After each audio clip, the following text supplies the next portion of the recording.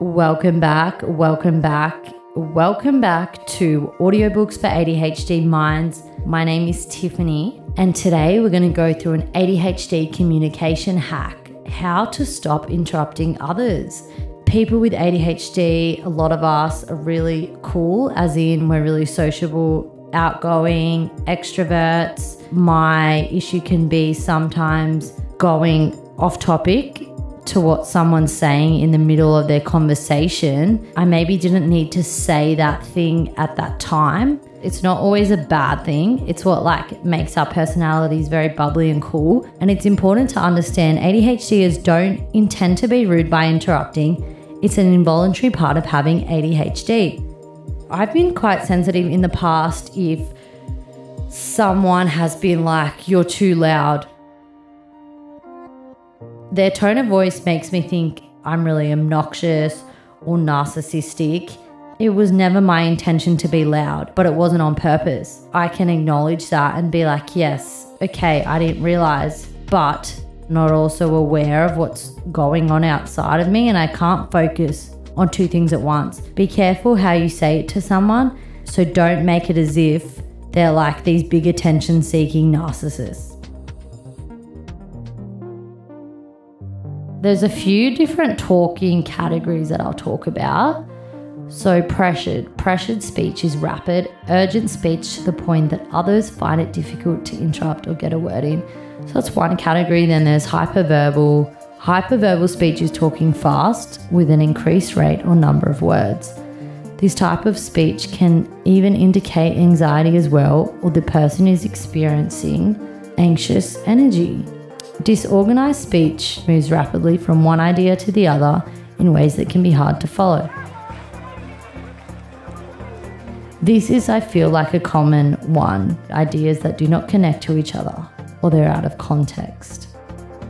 We've got compulsive. Compulsive talking occurs when someone feels they can't stop talking or they can't stop compulsively interrupting. Now, the brain will jump quickly from concept to concept, and people with ADHD already have poor impulse control, have difficulty taking turns in conversations, and some people talk compulsively because it's a way of avoiding painful emotions. They're so busy talking that they can push away their feelings to avoid dealing with pain or anxiety that may come with the emotions. It's because we lack impulse control, because we jump to ask questions before someone's finished talking. We'll make loud comments while someone else is speaking, even if they're just to ourselves. And we can interject with our own personal story when it comes to our mind straight away without thinking, oh, I'll wait till they're finished, then I'll say my story. And a big one, interrupt with a completely unrelated thought. Someone's talking to you. Oh, did you see that behind you? That's like a really nice bird. And then go back to their conversation, and they can feel really dismissed and like you weren't listening at all, when again, not our intention. And the last one, our working memory isn't the best. So it's kind of linked to attentional process. For example, if someone's talking to you about their day, that will give you a great idea, and you'll feel the need to announce it immediately, because you'll have this fear of, oh, I'm going to forget it later. Okay, so I actually have a story here. A guy named Brian, and this is from his uni undergraduate days, diagnosed with ADHD in the middle of college. Thought he knew all there was to ADHD because all of his siblings had it. Everyone had their own way where it manifested to each other. When he was little, people would often describe him as outgoing, personable, and talkative, and they were positive attributes. And it's uncommon in a lot of 5 and 6 year olds to have this.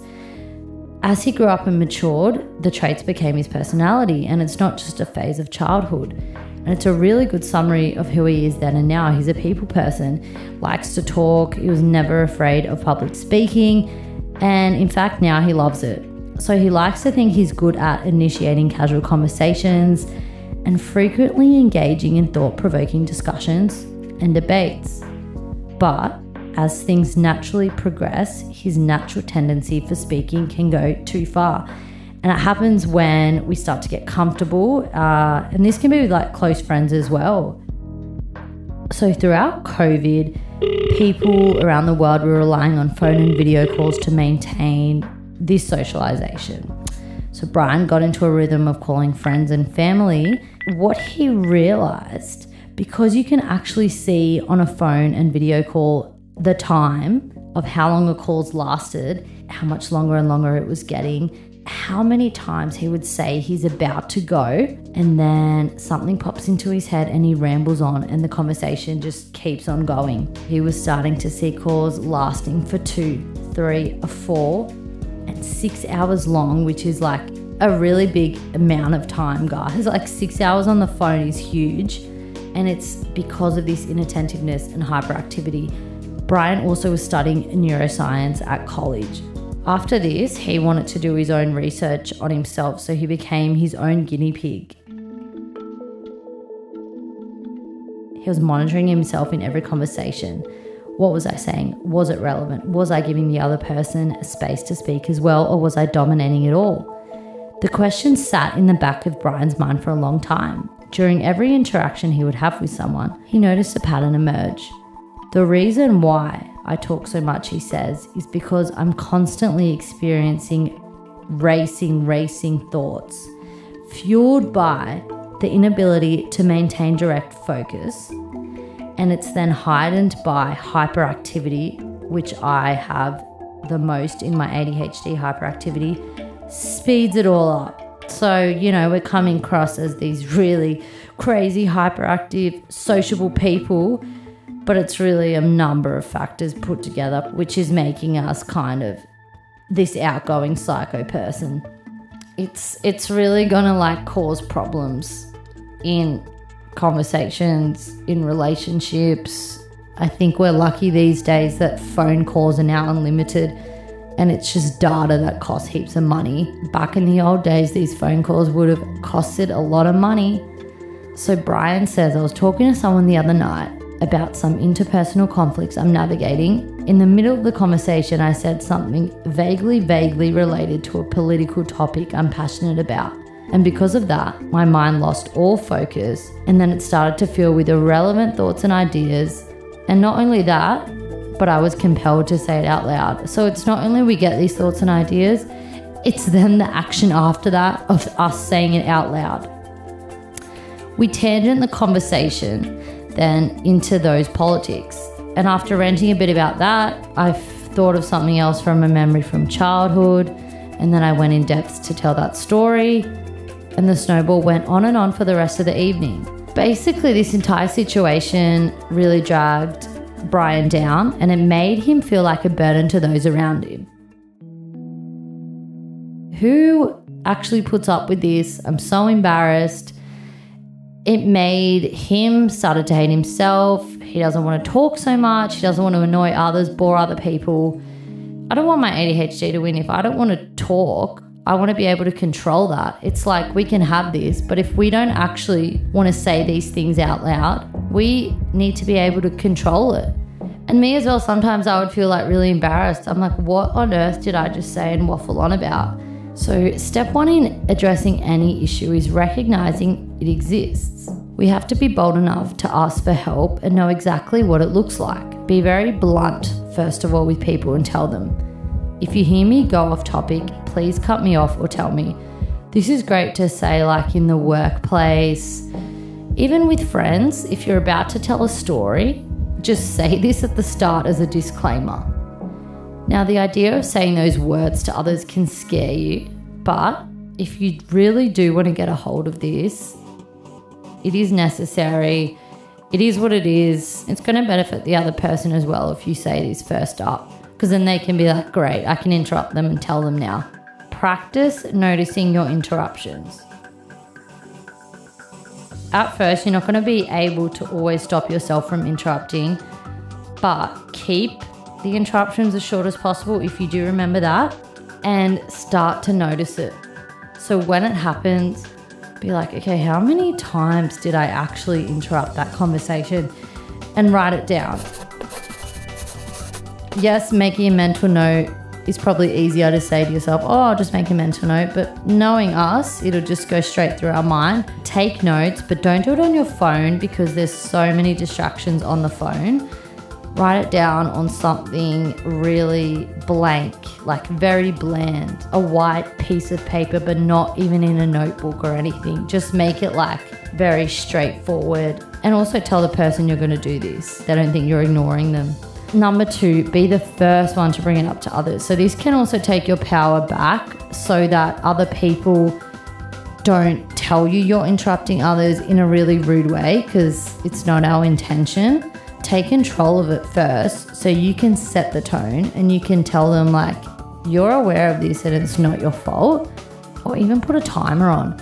Be like, guys, I can only talk for 10 minutes. This is like a 10-minute meeting. I'm putting a timer on. Look at the timer as you talk, or you can have little like prompts every 2 minutes so you know like at each segment this is where I'm meant to be now. If you're planning to have a serious conversation, find somewhere without any distractions. So try not to have it outside. Find somewhere with minimal distractions, because you got to keep your mind focused and you got to reduce the likelihood that you'll interrupt and that something exterior will distract you. Familiar places are good. Your home, if you can. Just choose a safe space. Sometimes even just do a phone call, because at least then you don't have to worry about what they're wearing, like noticing everything about how they're speaking, their tone, the environment they're in. It's just like focus on the voice. Get rid of any excess energy. The best way that I focus is after like fitness, because like I have used up a lot of energy, or do a big like mental task. Slow your mind and your body down. I mean, meditation helps as well. Find something to do with your hands as well. Like a lot of people have a stress ball or a fidgeter. I have like this pop socket on the back of my phone, which is like a phone holder, and I always use it now to like spin my phone around. Even like an AirPods case, I'll like flip it open. Now to summarize, think of tennis. Conversations shouldn't be a one-way experience, but it should be like a tennis match. Tennis ball is going back and forth between people, and this should be the conversation. 2 games on. Guys, it's not your fault. At the very least, it shows how excited we are about the conversation, how much we love talking to the person. Don't worry, don't get offended by other people if they put you down about it. It's just what makes us who we are. And I know some of my favorite fun friends to be around are the ones with ADHD who talk a lot. Thanks, guys. My name is Tiffany Saker. This has been Audiobooks for ADHD Mind. Have a great week.